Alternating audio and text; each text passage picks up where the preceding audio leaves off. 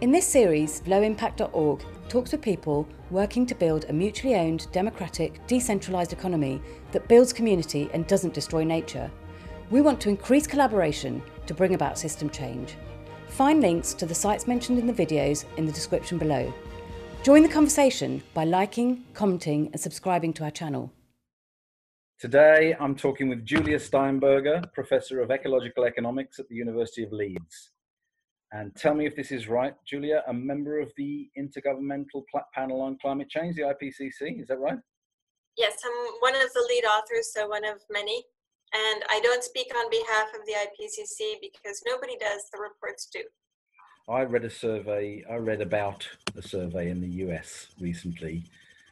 I think it was 40-something% of under 24s considered themselves anti-capitalist in the States, in the US. Exactly. That was incredible. Yeah, no, well, that's what I'm saying. So Bernie Sanders, the Democratic Socialists of America, the Sunrise Movement. So all of these things are sort of, the youth is going absolutely in a completely different direction from where they're from older people. And I think that that's very heartening. But I think that it's also a reflection of how much hardship they've experienced. So it's a generation that has no assets, they're basically born into debt, and the only way that they can do anything is with more debt. I mean, they can see that picture. I think that exploitation is not an abstract concept to them somehow. Yeah. It's not like, I theoretically feel exploited. No, you kind of know it. All your life, you're working to benefit something that you never get to see. Yeah. That's not. Here's something a bit more contentious. You criticised those people who criticise lockdown because of the damage it's causing to the economy. You said that well-being is more important than the economy. Agreed, definitely agreed. But it's small businesses that are being destroyed. Meanwhile, Amazon is hoovering up absolutely everything. And Sweden hasn't had a lockdown, but I don't think its figures are that much worse than other places. And I recently read that their deaths per million are lower than ours. And couldn't we just have got vulnerable people to self-isolate rather than absolutely everybody and closing down all the small businesses? So Sweden has a much better performance than the UK because the UK is super bad. Yeah. UK is super terrible. So a lot of countries within Europe have done a lot better than Sweden. In fact, I've been comparing Sweden and Switzerland because we have friends in Sweden, my family is in Switzerland, and Switzerland did a lot better, but Switzerland has reopened. So here's the thing that's maddening to me. Lockdown saves lives. If you started lockdown early, you got over with the whole thing in a couple of months. It didn't take 4 months, 5 months of lockdown to get anywhere. So that's the other thing, is that a government that responded in a timely fashion is able to also protect that part of the economy that much more. In terms of small businesses suffering, it's true. So what's happening in terms of the lockdown and in terms of coronavirus is real economic hardship and misery for tons of people.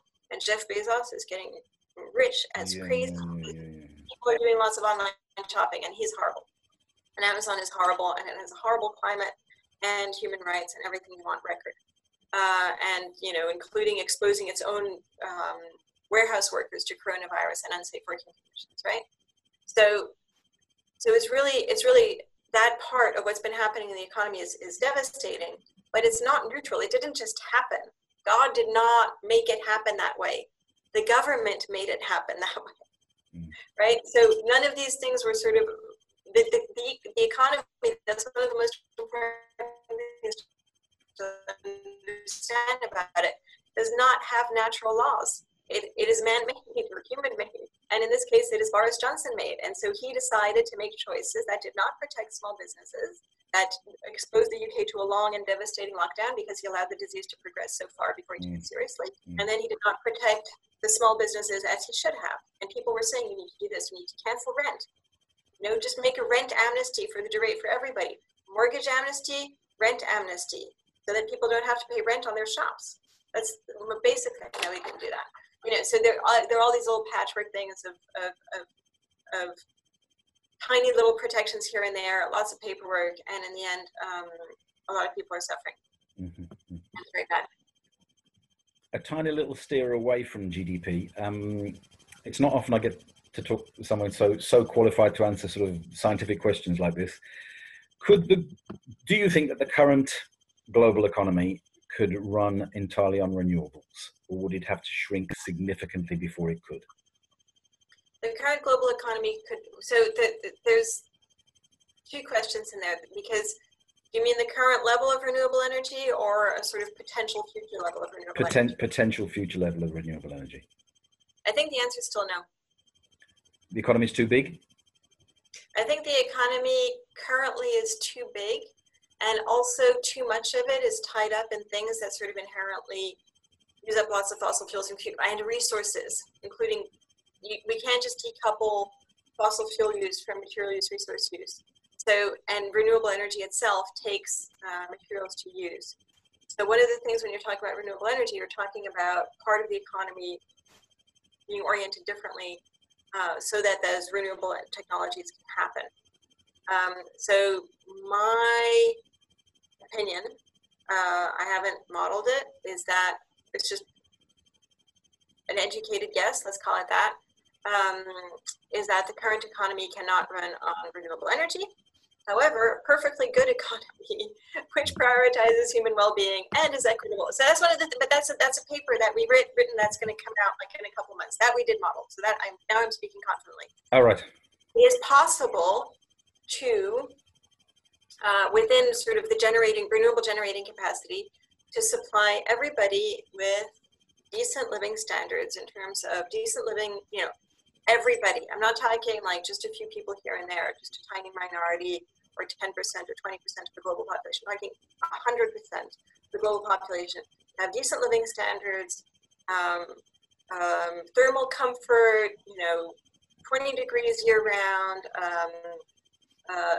access to transport networks, access to telecommunications, all of that stuff, decent food, all that stuff, at levels of energy that are compatible with renewable production, but in future scenarios, but the counterpart to that is it does not involve overconsumption. We're talking about very efficient delivery of energy services. And I think that people really, that's one of the things that's hard to get across, I don't know why, is that it's as important or even more important to invest in sufficiency. So in this idea that we need technology to allow people to live well at low resource use. And the way you do that is through technology. The way you do that is through efficient technologies like insulation, like ways of cooking that are much more efficient, like induction stoves, ways of lighting that are much more efficient, like LED lights. So you can do this via technology. That is the technology we really need to be investing in. So we have to have a two-pronged approach, or three-pronged approach: renewable generation, efficient consumption, and sufficient levels, meaning no overconsumption. That's what we can. So with all three of those, we can totally do it. I'd like to see that paper when it comes out, by the way. You can see it. I can send it to you. I can send you a preview.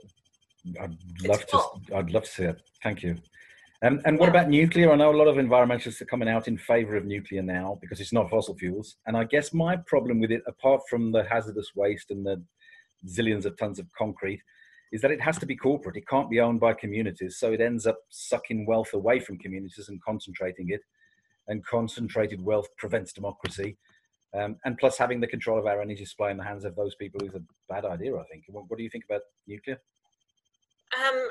I guess I have mixed feelings about nuclear. So I think nuclear has a larger claim to being sort of a bridge fuel than natural gas does. So when natural gas was touted as a bridge fuel, it's like, what? So where's the end of the bridge? And the gas companies are like, oh, did we say that? We really didn't mean it. We want to keep, going forever. So I think that nuclear is currently a low carbon supply of energy that exists in a lot of parts of the world. I'm not saying, I personally do not believe that we should be building massive new nuclear generation. I think that we should be keeping the stuff that can be kept going safely going until we have built up, offshore wind and et cetera capacity, and we've reduced demand levels. So I think that those are the things that in that sense, nuclear capacity should allow us to get there while emitting less fossil fuels. I think that's something that happened in Germany, where, for instance, Germany turned away from nuclear after Fukushima, which is understandable, it's very scary. but they, they barrel straight into coal, and they're using a lot of coal, and that's a disaster as well. And in fact, fun fact, coal power generation is responsible for more everyday radioactivity, at least in the U.S., because the coal is a dirty fuel and has lots of radioactive elements in it. Oh my God! Just naturally, so it's just spewing that stuff out the stacks, and that stuff lands all over the place. So coal was responsible for mercury, huge amounts of mercury pollution, right? So mercury pollution comes from coal in the U.S. and far more background radiation people are getting from coal-fired power plants than they are from nuclear power plants.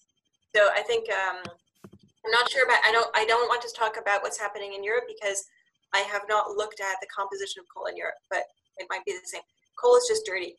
It's just like a bunch of mud lying around that got fossilized at some point. So.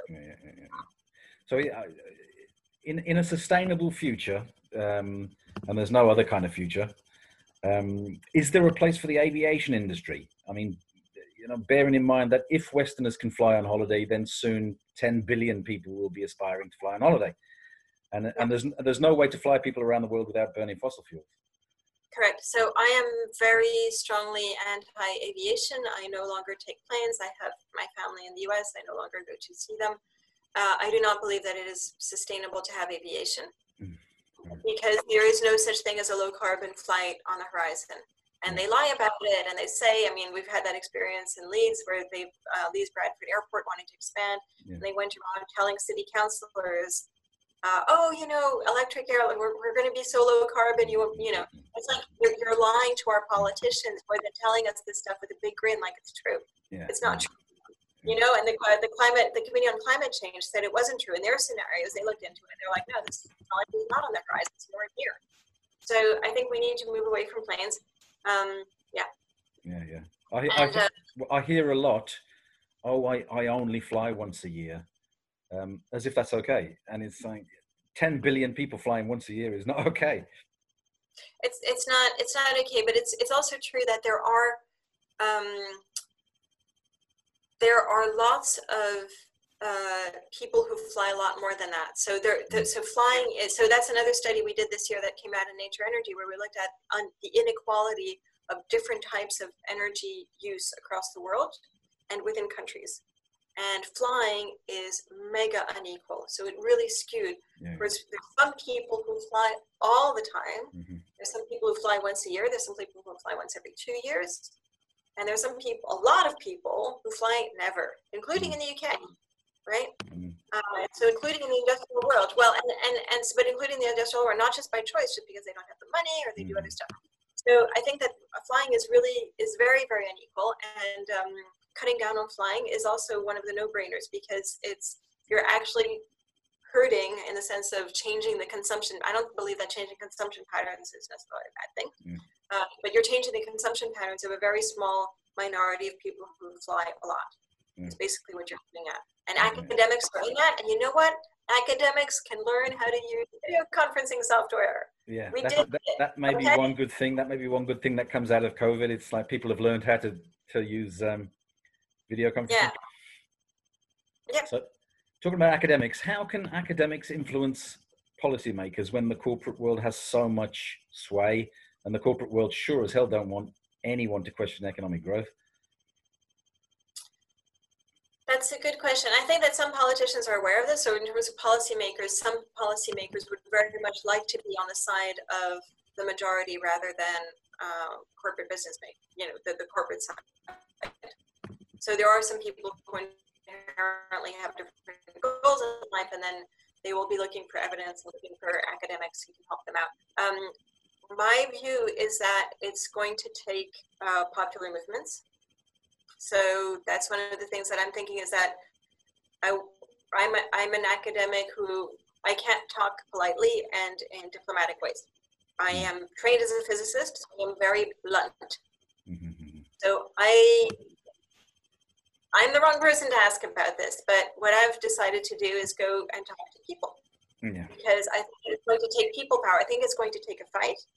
And I think that there's this notion of losing social license, which is very important.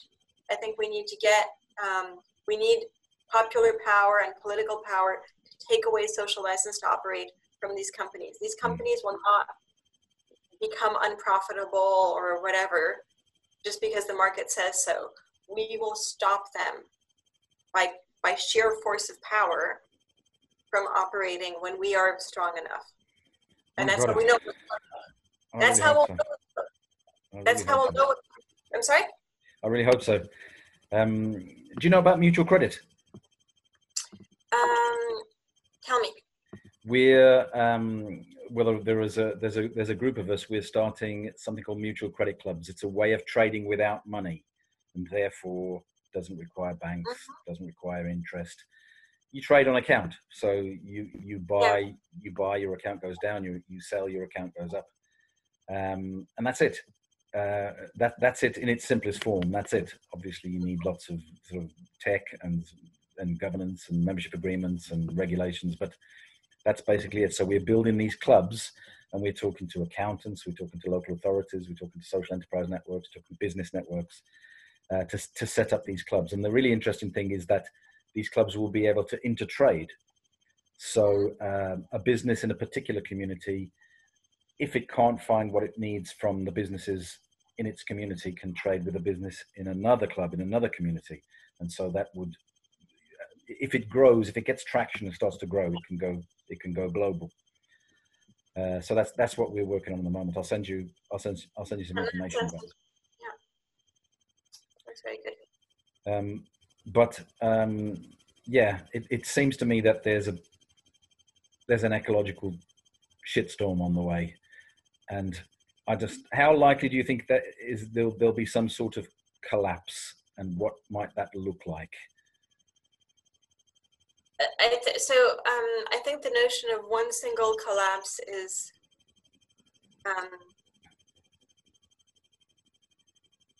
I think it's a bit too much like the movies. So if you think about collapse, Puerto Rico had a collapse, New Orleans had a collapse, and I'm just talking about places in America. Paradise, California, pretty sure collapsed, and places in Bangladesh right now, in Mozambique. After the hurricanes there last summer. Some parts of Australia have collapsed, I would guess. I'm just trying to think through these places. So we have places that have been hit by mega typhoons in the Philippines, are probably facing collapse. Places that have suffered horrific drought in India. So I think that collapse is not one thing. So some places, some ecosystems, some communities have already collapsed, have already been displaced. I mean, you think about Barbados after the storm. I mean, there was just nothing. There was no help. There was nothing. And so I also think that we have the wrong idea of what it looks like when collapse happens, because when it happens at that level, we don't hear the voices of the people, either the people succeed in leaving and rejoining other communities, or their conditions become completely miserable and you don't hear from them. Mm-hmm. And Marianne Heglar, who's a climate journalist and writer, and one of the things she says is she's always looking for first person testimony from climate events happening around the world, and how rare that is for a journalist to be able to make it there. To be able to talk to those people, to get first-person accounts. So in terms of collapse is already happening, driven by environmental degradation. In terms of mega events, I think things are going to get worse, but I think we're also learning to struggle against them. So I'm trying to think about social tipping points. I'm trying to think about how we've had this idea that the transition to sustainability would be smooth. This idea of transition is a smooth one, right? Where we go smoothly in one direction for the good stuff and smoothly in one direction for the bad stuff. And I think that this will not be a transition, it will be a transformation. Again, it will be a transformation that happens some places first, other places later, and it will be sudden. It will be, finally we managed to get to that point where this industry does no longer have traction, no longer get subsidies. We can throw cars out of our cities. You know, this is going to happen some places first, then other places, then everywhere very fast. So the good stuff is going to happen suddenly. The bad stuff is going to happen suddenly, and it's going to happen in different ways across the world. Yeah. I would say that the thing that worries me the most in all of this is probably the rise of fascism and anti-democracy. So for all the people who always say, oh, you're Stalinist, you're anti-democratic, you're totalitarian socialist of some very specific description, the totalitarian governments are fossil fueled. They are very much tied in with existing industrial powerhouses of, you know, fossil fuel industries, automotive industries, and so on. So, you know, Trump is making himself into Mr. Coal, right? Bolsonaro is, you know, Mr. Destroy the Amazon. So and, you know, and in China and around the world, the people who are taking, you know, Modi in India, right? The people who are doing these totalitarian governments, they are tied to those industries. And so overcoming the kind of force that China has put against people in Hong Kong, that Trump is, you know, beating down on people in Portland, in terms of having unmarked vehicles come take people away off the streets, you know, shooting at mothers, whatever. So that I think is very scary, because we need people power to be able to take over. And the totalitarian governments stand against that in a very violent, brutal way. And that makes the situation a lot more desperate, I think. So I think really standing against totalitarianism is very important as part of the climate and environmental struggles. Yeah.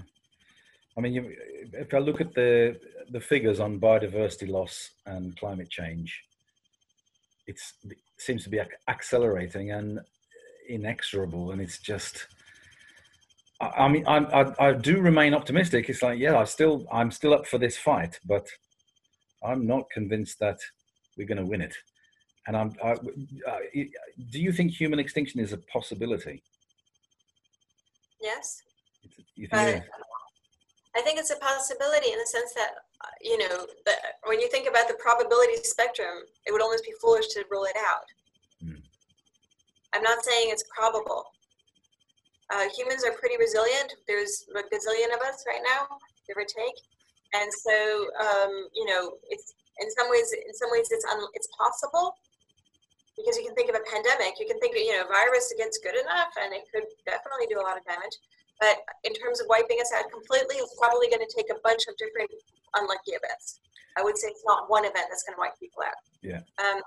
There's just too many of us, and we're just too clever.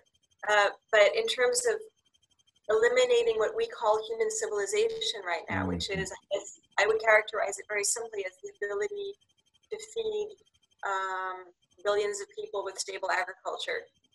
I think that is under probable threat. And if we continue on our current course, it's under certain threat. And that's not a surprise. I mean, that's what this idea of we're going through the geological eras as we go forward into climate change. Yeah. There is no guarantee that you can grow corn, wheat, rice, and other staple crops in those other geological eras, right? Yeah. And I guess if we get knocked back to something resembling the Stone Age, it's not going to be the same kind of Stone Age as the first time around. It'll have much less biodiversity, no easily available resources, much higher temperatures, much more desert, much less soil, much lower human sperm count. It would be a different kind of Stone Age. It would be much more difficult to develop from.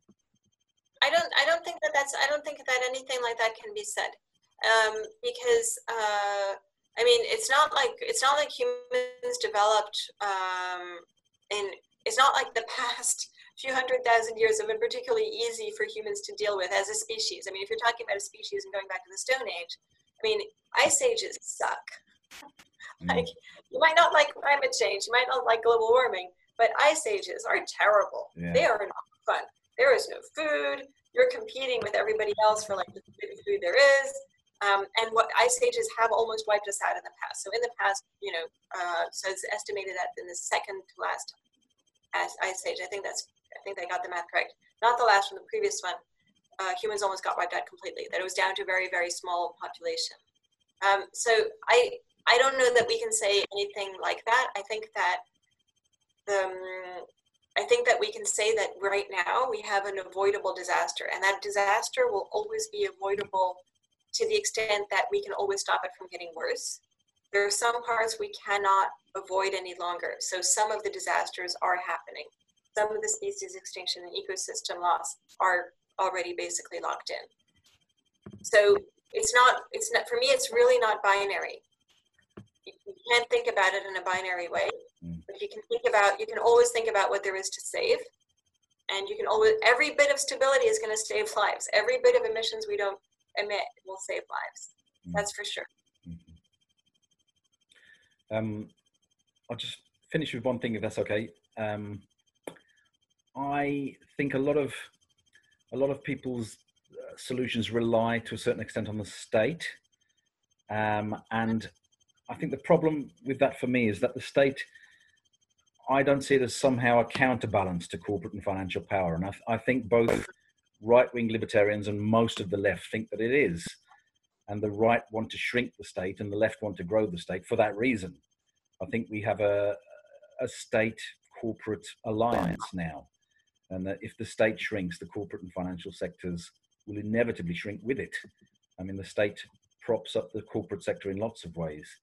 It will take the tax from a small independent coffee shop and will not collect the tax from Starbucks. It will give contracts to the corporate sector. It will bail them out if they fail. It will completely favor, and gives banks a monopoly on the money supply. And so I don't believe in economies of scale. I don't think they're real without the state. I think small holdings are much more productive than industrial agriculture, but only the latter gets government subsidies. And anyway, look who's winning the elections. I think it's hopeless to look to the state for solutions. Do you know what I mean? If it happens, great, but I really, really can't see it. And you know, if anyone gets close, who will actually transfer power from corporations to communities, like Corbyn, they get absolutely slaughtered in the corporate press and don't stand any chance of being elected. I think the solution has to come from us, from ordinary people in communities. I think that, for me, I think the state will be more of a hindrance than a help. And I think maybe you don't feel the same way. Maybe you think the state can help us. I don't think the state is one thing or another. I think the state is whoever has enough power to make it in their image. And if communities are organizing and doing these things, and at the scale that you want to see it happen, then we'll definitely have enough power and influence to also take over state functions and get elected and influence state funding in very different ways.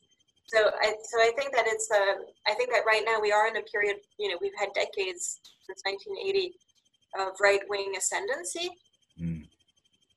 And this idea of, the right wing want to shrink the state so that it can, you know, not interfere with the market anymore. That's just a slogan, right? What they really want is they want what you just described, which is a state which is complicit, which is captured by corporate interests, and that's what they've created. And yes, we do need to take power. We do need to take power back from that, or take power differently. But I don't think that the state is either. I agree. The state is not the solution. The state is not rational. The state is not a benevolent dictator or anything to look to in that sense. But I do think that the state is what we can make of it. I mean, I was kept alive by the NHS multiple times. I guess you have too. That's a state institution that was created by the state. You know, we have counterexamples of what the state can do differently when power shifts. And yes, you're right that Corbyn was an attempt. I mean, I would have been very happy to see him prime minister. We see how difficult that is. At the same time, we also see the demographics. The young voted left. Right? Yeah. We see the that demographic wave is there, and it's there in the US, it's there in the UK. I wish it were stronger. I wish it had a majority. I mean, the UK is also first past the post is a complete disaster as well. So I really hope that proportional representation, this idea that labor will win a victory is ridiculous. You look at the math and first past the post, it is not going to happen. It will only happen through coalition, through proportional representation, right? So that's one of the things I think certainly in the UK, there is it really makes me cringe when I hear people say, so-and-so will bring labor to victory. It's like, you haven't looked at the rules. Yeah. The rules act against you, okay? You need to change the rules of the game. Yeah.